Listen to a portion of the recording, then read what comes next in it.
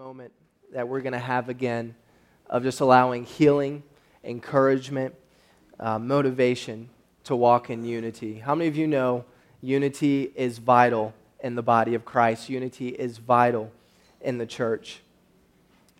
I'm excited this morning as we start a new series. We want to welcome everyone watching live. Can we just give a big hand, everyone watching live, Facebook, YouTube? We're happy you're here. Awesome. So this morning we're starting a new series called Hidden Figures. Next week you're also going to be blessed. We're inviting a guest speaker from the Freedom Center in Cincinnati, Ohio. And she's going to be coming, sharing some local hidden figures in northern Kentucky and Cincinnati that played a great part. You might have never heard their name, but they played a great part in overcoming slavery, overcoming inequality. And she's going to come and share her story and share some hidden figure stories here with us. So I know you're going to be blessed by that next week as well. But this morning, if you're taking notes, I want you to write this down, that there's a miracle of unity and diversity. That's what we're going to be talking about this morning, the miracle of unity and diversity. You know, the world says that diversity shouldn't happen, that people can't work together, or different races or different people of different economic statuses or people with different labels shouldn't be able to blend together. But we know by the power of God's word, when we experience unity, when we understand that we're all sons and daughters in Jesus Christ, then we can experience something supernatural, which I believe we experience every Sunday morning, that we can come together with different stories, with baggage, with brokenness, with celebrations, all different seasons of life, and we can present ourselves before the altar of God and be transformed daily into His likeness. You know, this morning as we celebrate and as we honor Black History Month here at Gathering Place Church in the month of February, there's several people that as I was praying, that just came to mind, that embodied what it meant to walk in unity, not just in race or our church being multiple races, not just a white church. I was telling this story in the first service that when I had graduated from here at Walton Verona and went out to Bible school in East Texas, and at Bible school you have to find a new church. Now with me, I grew up here my entire life. I bled GPC. You cut me and you would see a little logo come out. I was here all the time, Wednesday, Sunday, youth group. It was awesome. I'm a church kid. And I love my upbringing, and I was so thankful for it because what I got to experience here in church, and this is not a white church. This is a diverse church. And what diversity taught me is so many life lessons that I could preach a whole nother series about. And I'm so thankful for it. And two pastors that made that possible, that a part of them coming and supporting Pastor Joyce and seeing how you, Pastor Webb, and you, Sister Kim, would work with Pastor Joyce and support, and how you guys would tag team and preach, and what it brought into this house greatly impacted my life as a kid. And I want both of you to stand, and I want to honor you as hidden figures in my life personally that showed me how to walk in unity in a marriage, that showed me how to walk in unity in the body of Christ. If both of you would stand, can we honor Pastor Webb and Sister Kim? We love both of you. Thankful for you.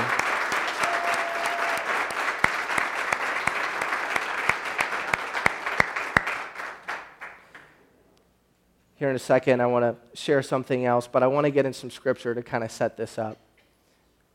In Acts 2, 5 through 6, we see the early church, and we see the way the early church operated, that there was divine unity in their church. Look what Acts chapter 2, verse 5 says. It says, "And they were dwelling in Jerusalem, Jews, devout men from every nation under heaven. And when this sound occurred, the multitude came together, and they were confused, because everyone heard them speak in his own language." So we see Pentecost and all the amazing things that were activated in that moment. And we see that there was a confusion when the apostles and those in the upper room, when they were filled with the Holy Spirit, when the fire fell upon them, they walk out and they began speaking all in the same language, a tongue that everyone could understand. And it says that they were confused. Now, if you go back to kind of what Pentecost was an undoing of, you read in the book of Genesis and the story of the Tower of Babel, and how Babel, God divided all the different tribes. He divided all the different languages, and division was brought into the world from Babel. Fast forwarding, you can go and you can read Babel and get a lot of the gems that are in it.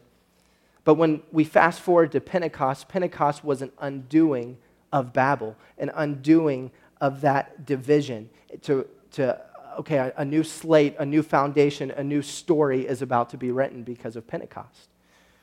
And so we see again that they walked out confused. Now the confusion, you read in the story of Babel, that confusion was brought into the world. You can go and you can see it in the scripture, but it was a different kind of confusion than the confusion that happened in the what we just read in Acts chapter 2.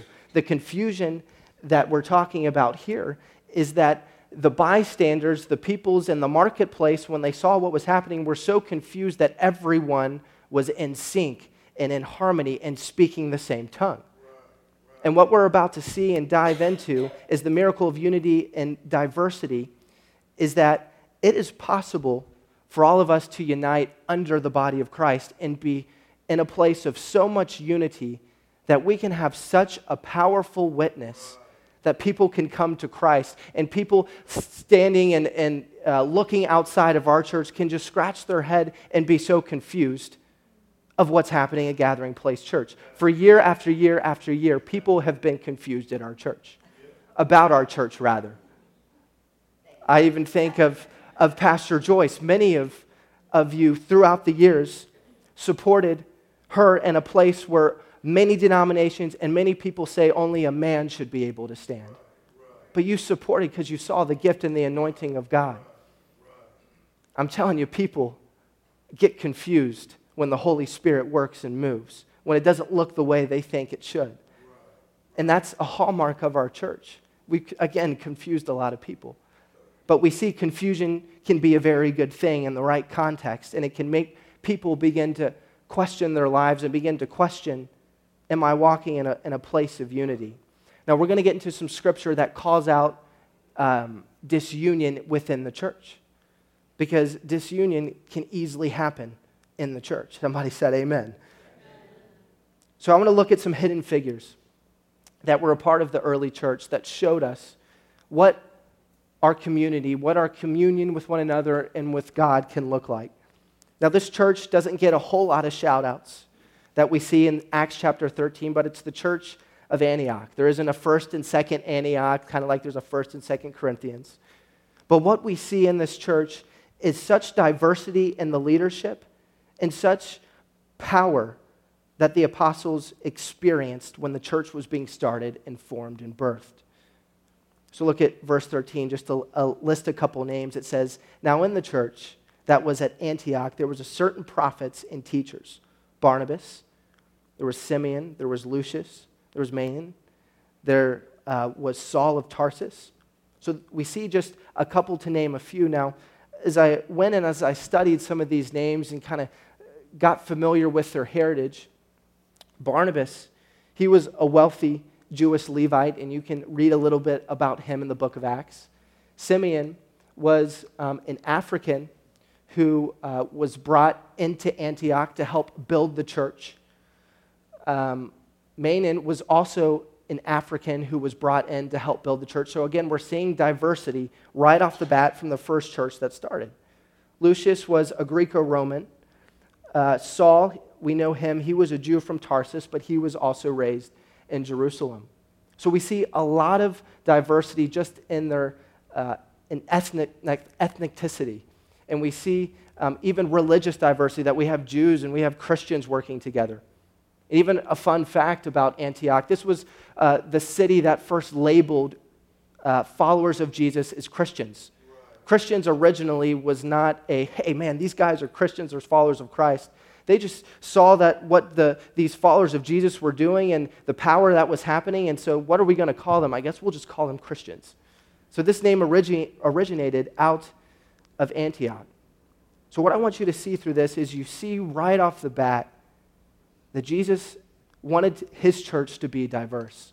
And we're going to look at some scripture from the Gospels and from the New Testament that Paul echoed about this heart of how the church should be diverse. And as I said in Bible college, when I went and was looking at different churches, one of the churches I walked in and I looked in, and it was great worship and it was great preaching. But then as I looked around, I said, man, this isn't good. Everyone looks like me. I don't think I like this. And because, growing up GPC, you see the beauty in diversity. Now, you talk to most people outside of the church, they don't think there can be beauty in diversity like we can experience. Because either in diversity, Satan either wants there to be division. God's heart is for there to be enrichment. Diversity enriches us. And we see this as we get into the Word of God and get to see what these early apostles, these early church fathers had designed the church to be. I was looking a little bit of our American heritage. The motto of America nowadays, right now, right here, before it changed in 1956, is "In God We Trust." We know that's our motto. Before 1956, it was a Latin motto that our country had, and it translated meant "out of many, one." That even the heart of this country is that we're a melting pot. We all have immigrated from somewhere, and out of the many of us, we can be one. When you think about it, it's a mind-blowing concept, but it's not anything new because our founding fathers saw it in the Word of God and saw it could be possible. It's amazing when you think about it. A church father by the name of Augustine of Hippo, he says this, and you can read this on the screen behind you if you're taking notes. And this is really a good quote of how when we deal with conflict, when we have disagreements or we don't see eye to eye on things, this really speaks to that. It says, in the essentials, there's unity. In the non-essentials, there's liberty. But in all things, there's charity. Love that. Love it so good. I love hearing myself read it. I'm going to say it again. It says, in the essentials, there's unity. In the non-essentials, there's liberties. Okay, there's some freedom. But in all things, there's charity. So learning to work together, learning to maybe disagree on some things, at the heart of it, there has to be love. We live in a world and in a culture today where the charity and the love side of defending your opinion or debating things usually is absent. And that's why we see so many messes in our country and in our churches, because people just want to prove their points, and if they get offended, they run and they leave, and they don't work through things. Let's look at what Paul has to say about some things. In 1 Corinthians 1, 10 through 12, it says this.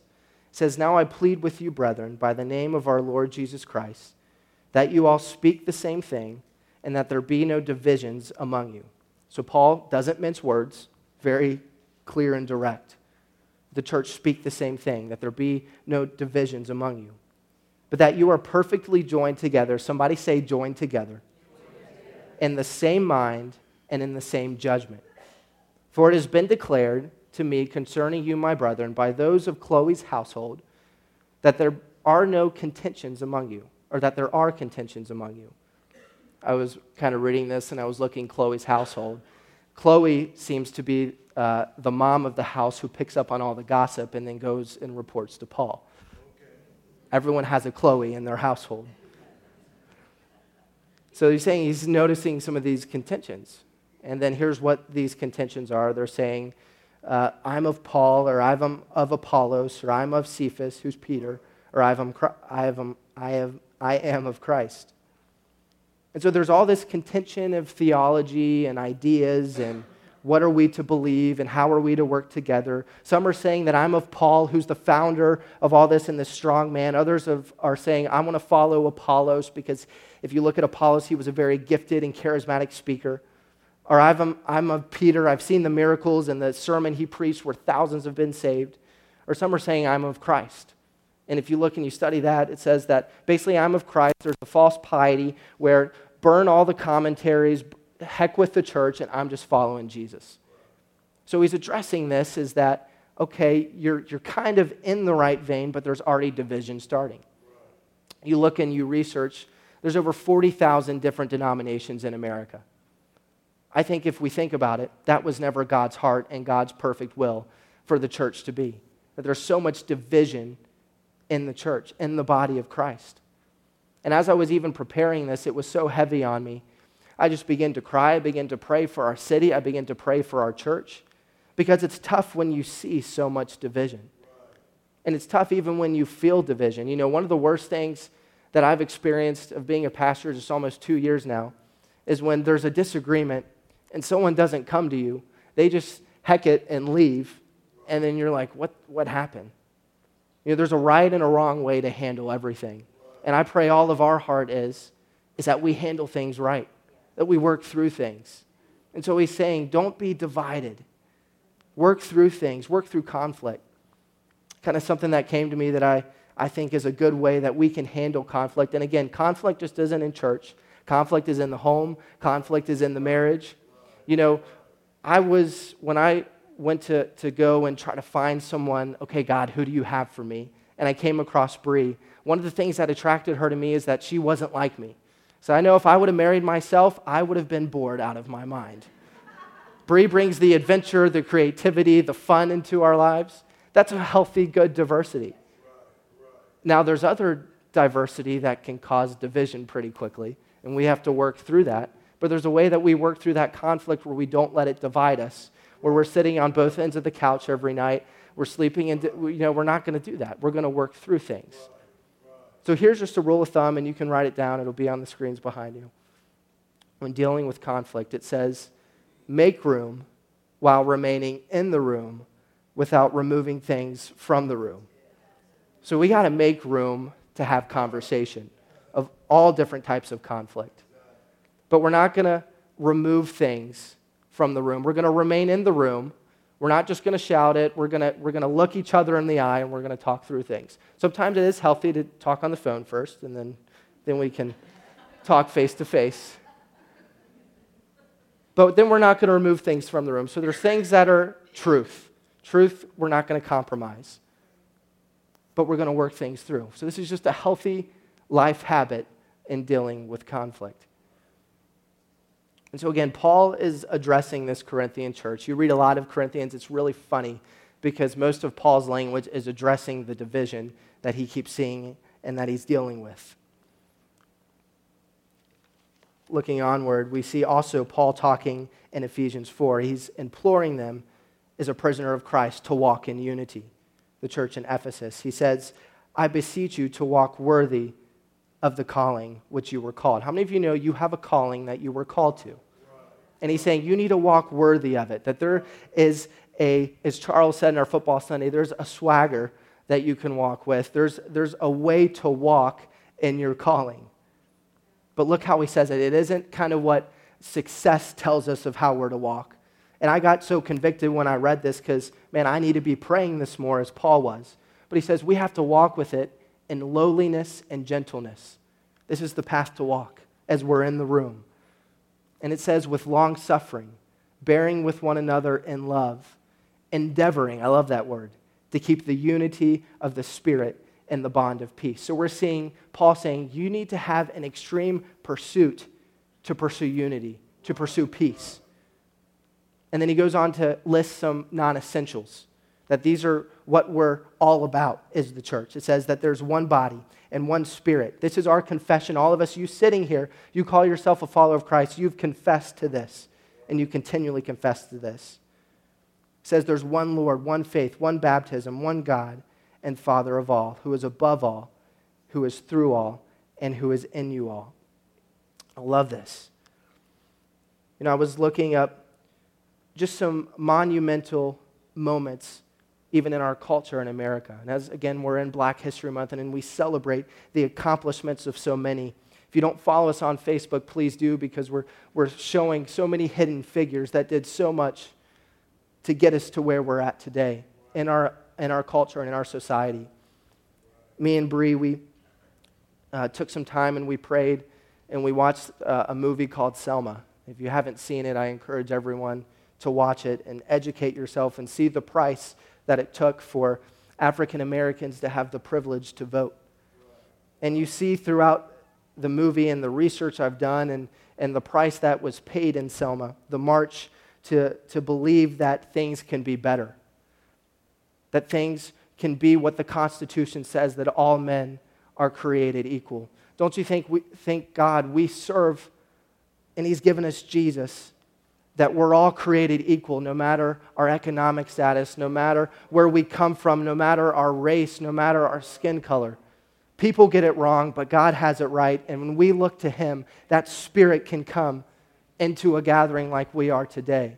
And I pray as we move forward that God would so anoint this house where those deep, disgusting, ugly values and thoughts that are even hidden in people or that are just hidden in different areas of society, that healing can come and God might send one of us in there to shake some things up.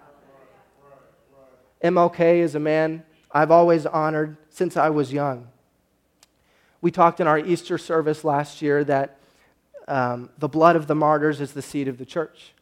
MLK is a modern-day martyr who gave his life at the age of 39, assassinated. He gave his life for what he believed in. And look at the things that he changed. But you know, it wasn't just him. He was the voice, the mouthpiece of it. But there were so many hidden figures around him and beside him that believed that things could be better. You look at Selma, the first march that they did, it was predominantly all African Americans marching across this bridge, believing that, again, things can be better. And as they're about to cross the bridge, they meet resistance. The law at the time was not going to allow them to march. And again, the thing that was beautiful about MLK, everything he did was so deeply rooted in his Christian beliefs and in his faith and in the Word of God. That's why he was so successful. And so his nonviolent approach toward things literally changed so many things. And so as they were having this nonviolent approach, no one in the march had weapons, no one was saying anything. The call was given on the other side to go and begin to break it up. You see it portrayed, and you see graphic images of gas being thrown and men and women of all ages being clubbed. It was a horrible and disgusting thing that happened in our country. It was known as Bloody Sunday, is what history will record it as. I can tell you at that moment, as they see mothers and fathers and children and just not understanding, thinking they're moving toward the right thing, thinking this march would accomplish what they feel God has put in their heart and what they've heard and what they know, and then to see it happen that way. Well, the beautiful thing about MLK and his faith in God is he wasn't going to allow that to keep him defeated. It wasn't but Tuesday, as that happened, he got on the air and there was media crews there filming what had happened, and these images were going in homes all across America. People of all races were seeing this and began to cry in their homes and begin to pray.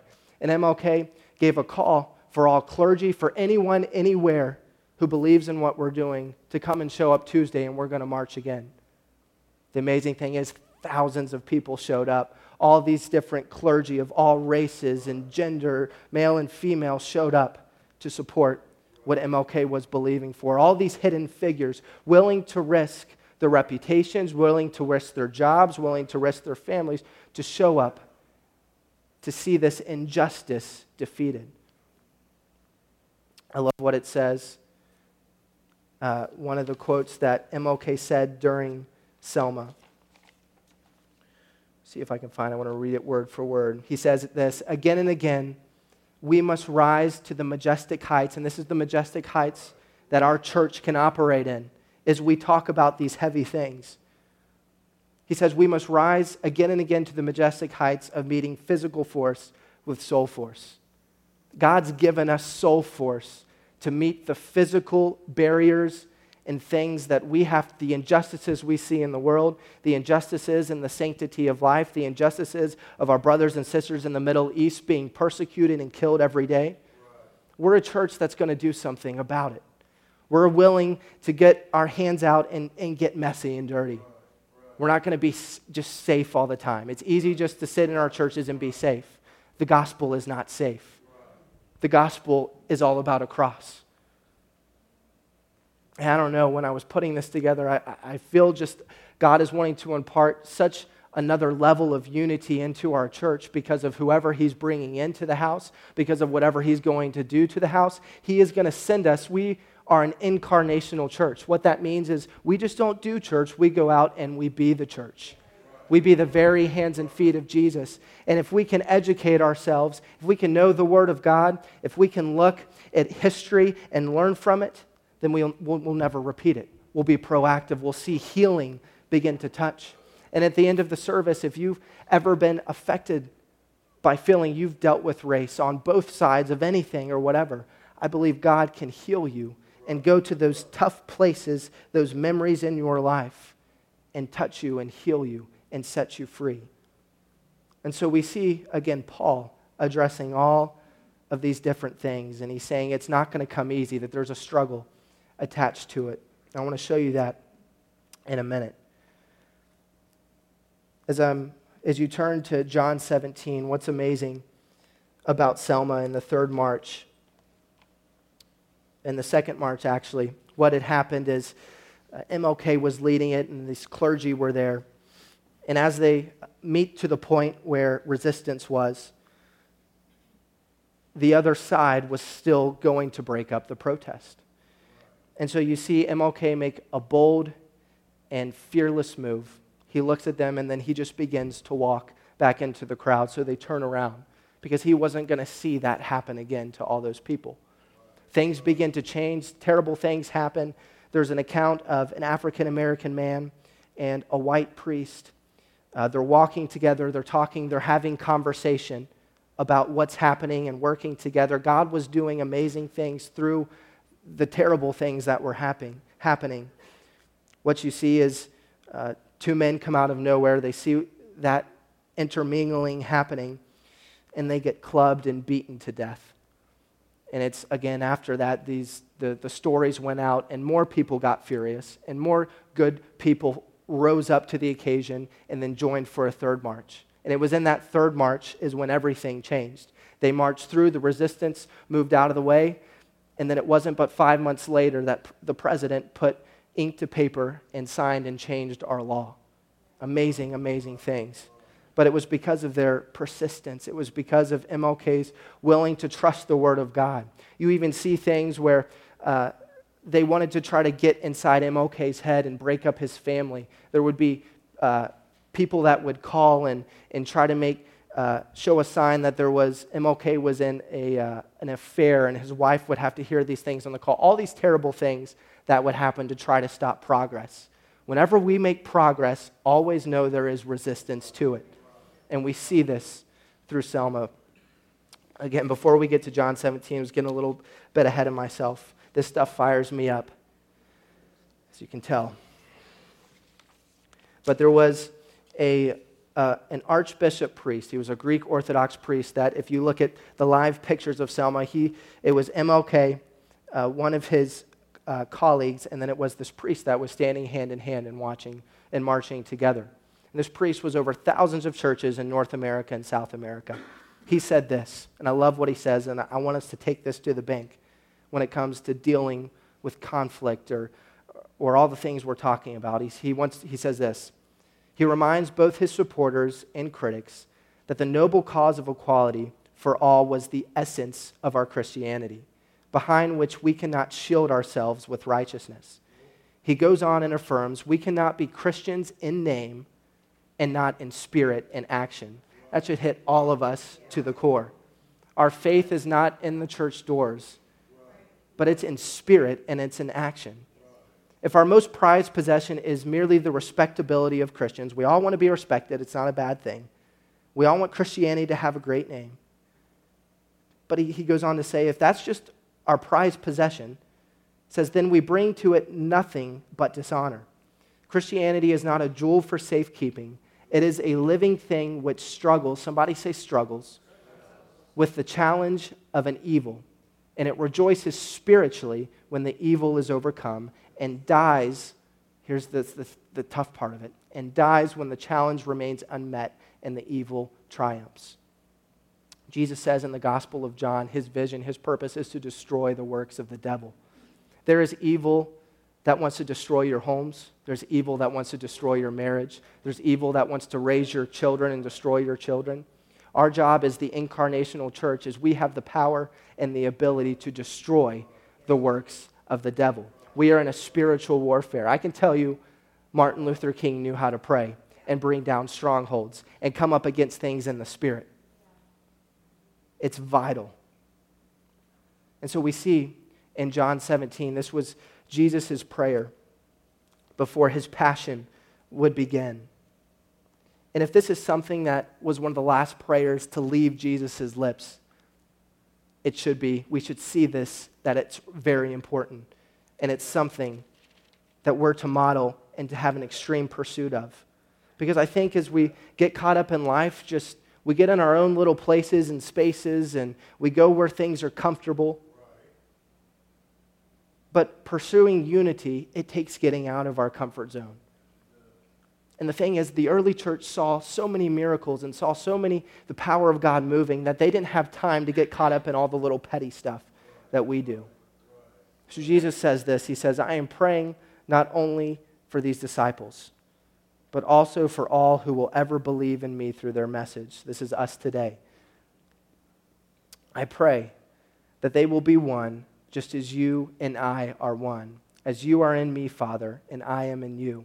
So we see a Trinitarian relationship. We see the Father, Son, and Holy Spirit. And here's the part that just screamed out at the page to me. It said, and may they be in us so that the world will believe you sent me. So if this relationship that the Father, Son, and Holy Spirit are having, if we're having that with God and then we're having that with each other, it's saying that this is going to be a great witness that the world will believe that Jesus Christ saves lives, that the Holy Spirit can touch and change lives. He's saying if you can pursue this level of unity, then things in the world can change.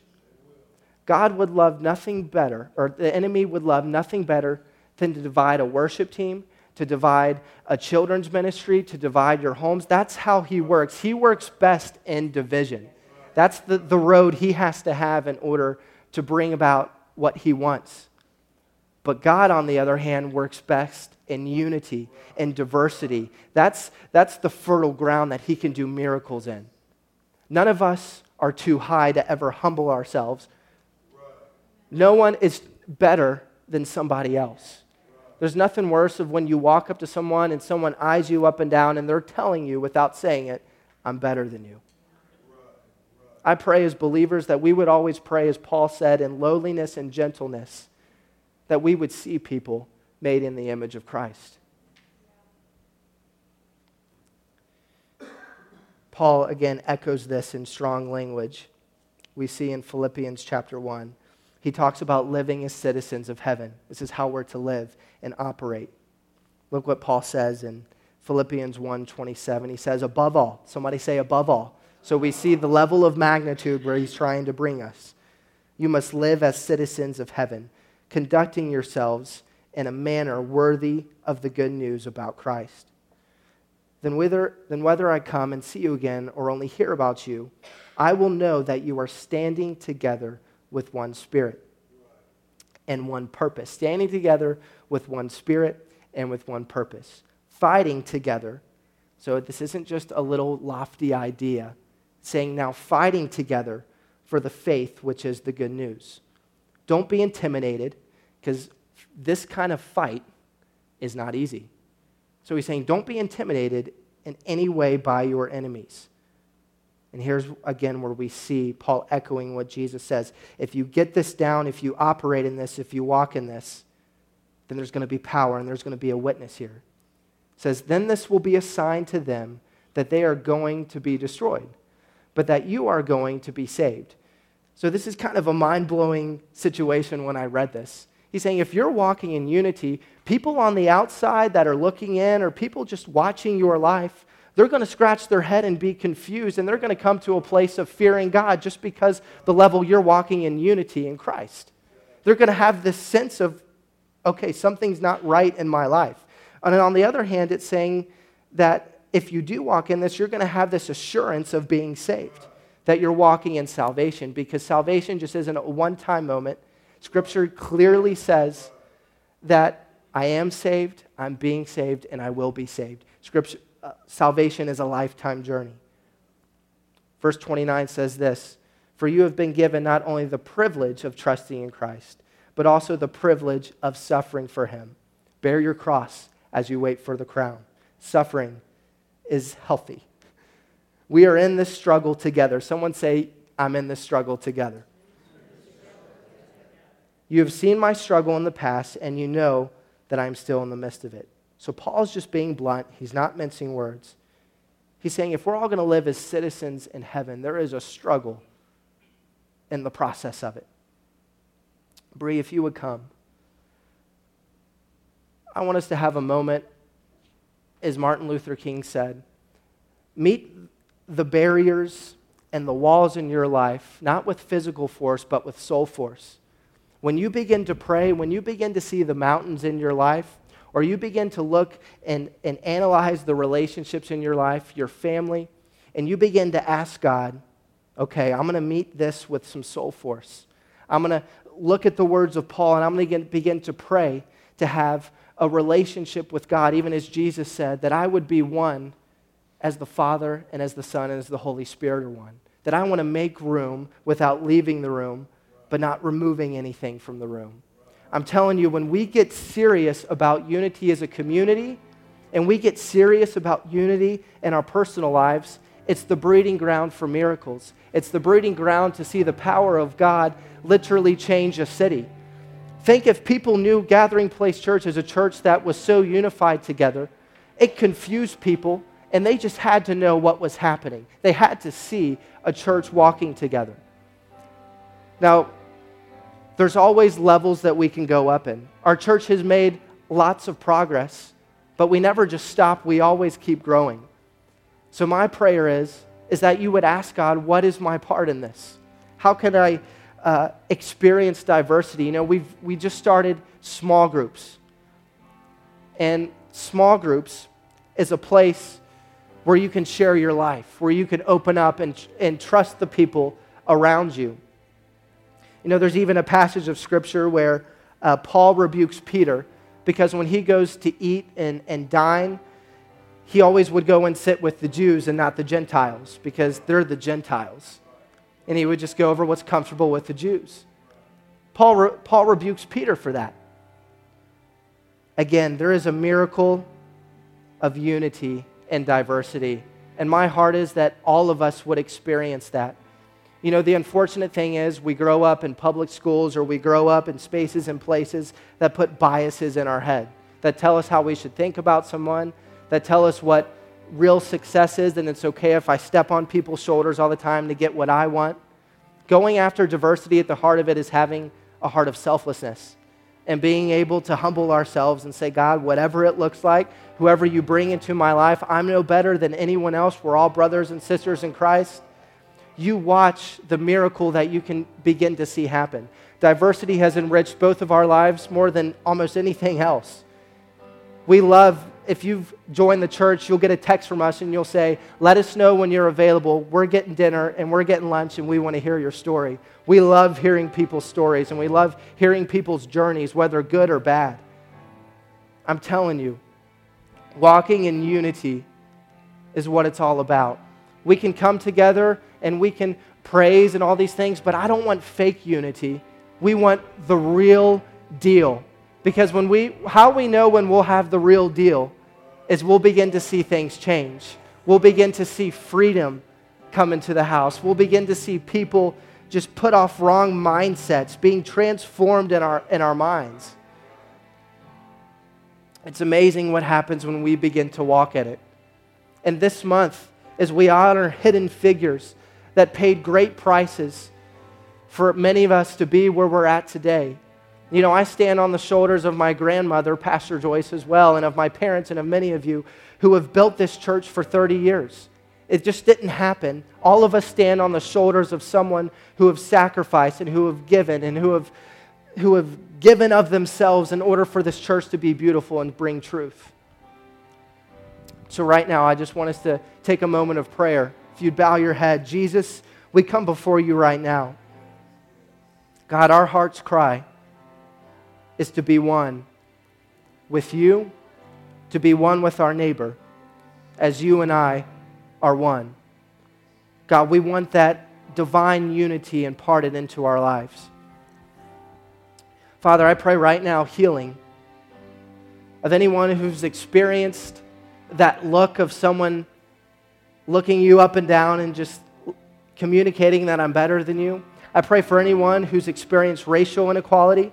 I pray for anyone who's experienced just an overwhelming sense of whatever it is, feeling that just I'm stuck. I feel like people got it out for me. God, I pray for those thoughts, those mindsets, God, that you would bring peace right now.